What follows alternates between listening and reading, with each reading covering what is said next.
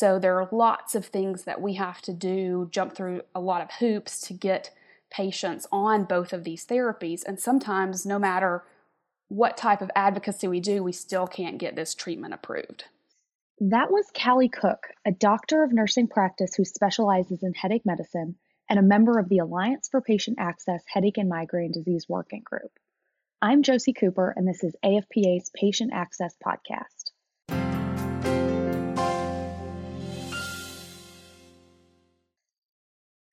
We cover all manner of topics here on the Patient Access Podcast, but today I'm very interested to talk about a topic that we've never discussed before: combination therapy. Now, before I get into the nitty-gritty questions, Callie, would you take a moment to break down what combination therapy means for our listeners? Sure. Combination therapy is really simple. It's when we use two drugs or more than two drugs to treat a single disease. We see it a lot in hypertension. You'll use a beta blocker and a diuretic, or even in asthma when you have a rescue inhaler and then a preventative inhaler that you used every day. So you work specifically with headache and migraine patients, right? So what would combination therapy look like for one of your patients? Why is combination therapy a preferred approach? That's a great question. I think most migraine patients are on some form of combination therapy. All migraine patients really need to be on an acute medicine that really helps to take care of their migraine attack. And a lot of migraine patients also need a preventative medication. Now, for some of those refractory migraine patients or patients who have chronic migraine, that preventative treatment can require multiple daily medications or monthly medications. Oftentimes, we'll use onabotulinum toxin for the treatment of chronic migraine, and say the patient's having 28 migraine days a month, and we reduce that to 12, they still have 12 days of disability. So that's when we add something else, and it's very useful to use an anti-CGRP monoclonal antibody, because we know that onabotulinum toxin and these anti-CGRP monoclonal antibodies kind of work together to create this synergistic effect for migraine prevention. That makes a lot of sense. So why can't your patients use combination therapy? Really, it comes down to the payers, the insurance companies.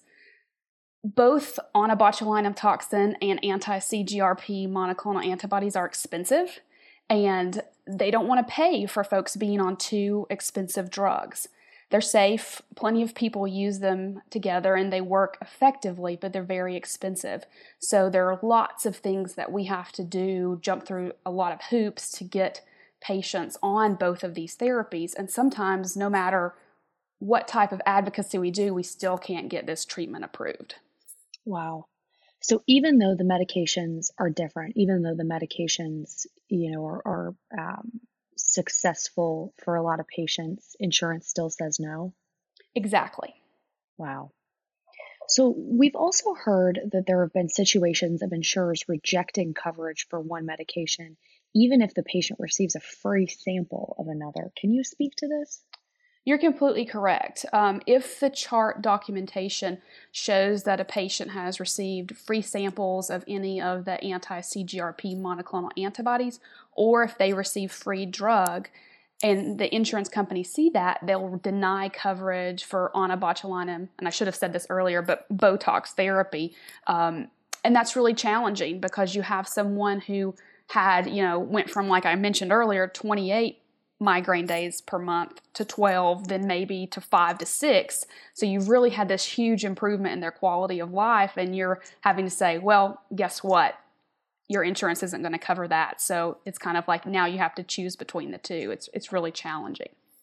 Sure. Well, and that must be really frustrating to you as a provider as well as for your patients who are finally getting relief. Can you explain the impact to your patients?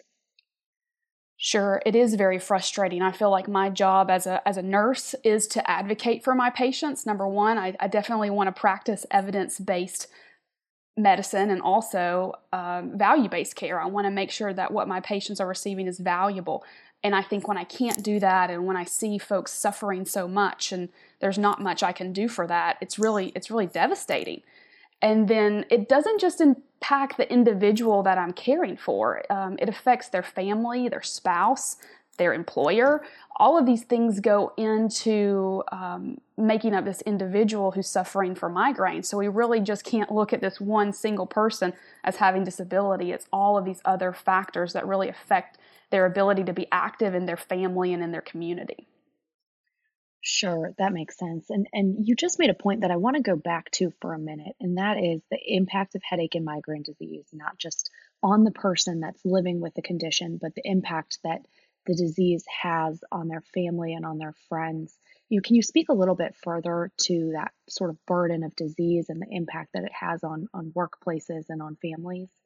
Sure. So migraine is the most burdensome disease globally, and it's a leading cause of disability. So there are tons of dollars lost yearly in workforce revenue for folks unable to work because of this disease. So that's a huge effect on our economy. It also affects individuals' marriages. I was at a conference this past weekend, and there was a statistic that 76% of migraine sufferers feel like their marriage is negatively affected by their disease. And if we think about marriage and these type of very personal relationships, we also have to think about how migraine sufferers are able to take care of their children. It has to be very, very challenging to be the mom that says, honey, I can't go to your t-ball game. I've got a migraine. I need to lay down. That has to have an enormous effect on the individual and the child. So it's a lot of people affected by a disease, not just one individual.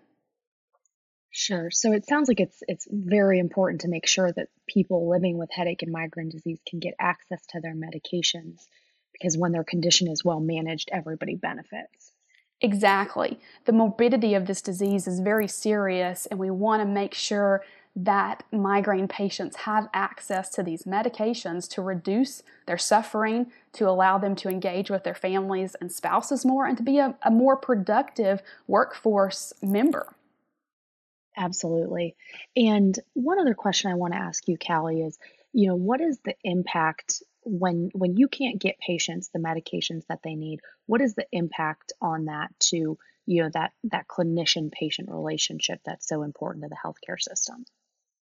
I think this is best summed up in a story that a patient told me, and she was started on one of these newer drugs, one of the anti-CGRP monoclonal antibodies, and she had severe migraine-related disability for many years. And once she was able to get on reduced cost drug, she knew that it wasn't going to last a long time. So she planned her year of therapy on this anti-CGRP monoclonal antibody, to where she traveled to Europe. She took a cruise. She did all of these things that she had been waiting so long to do but couldn't because of her migraines, to kind of fill up this 1 year that she felt good and had relief. And when you hear stories like that every day, it's hard to not take that home with you and see how many patients are suffering from this disease and how medications do make things better, and yet many patients are unable to access those medications. Sure. Do you find that has had an impact on your, the trust between you and your patients? I think patients understand that we're trying to do the best we can as clinicians. I think they understand that our job is to advocate for them. But I do think it creates a barrier when we're unable to get things that they need approved. It makes it very difficult. And it does, I think, negatively affect that provider-patient relationship. Sure. Okay, Callie. Well, thank you for your time. We like to finish up with a lightning round. So 1 sentence or 30 seconds for each of these. So what is the coldest place you've ever traveled to? That would be Minnesota in the wintertime. Very, very cold. Oh my gosh. And name one thing you'd like to change about the healthcare system. This was hard. One thing is really challenging, so I broke it down to 2 things. Better access for patients and the ability for clinicians to do what they need to do to provide the best care to our patients. I love that. Now, what is your favorite way to relax? So I am a greyhound lover. I adore greyhounds. So my favorite way to relax is with a greyhound on my lap and with my knitting in my lap. So sometimes that gets a little challenging if the greyhound gets a little too interested in the yarn, but I love sitting on the couch, greyhound in the lap, working on my knitting project. I love it. And we're in December now. So what is your favorite holiday tradition? So my family does celebrate Christmas, and on Christmas Eve, my mom goes completely non-traditional, and she makes these huge pizzas that are kind of like the supreme pizza. They've got everything on them. So we sit around and we eat pizza and we play board games. And we've done this since I was a kid, and I just love it. It's one of my best Christmas memories. Oh my gosh, that sounds like a blast. Callie, it has been a pleasure. Thank you for joining us. Oh, thank you for having me.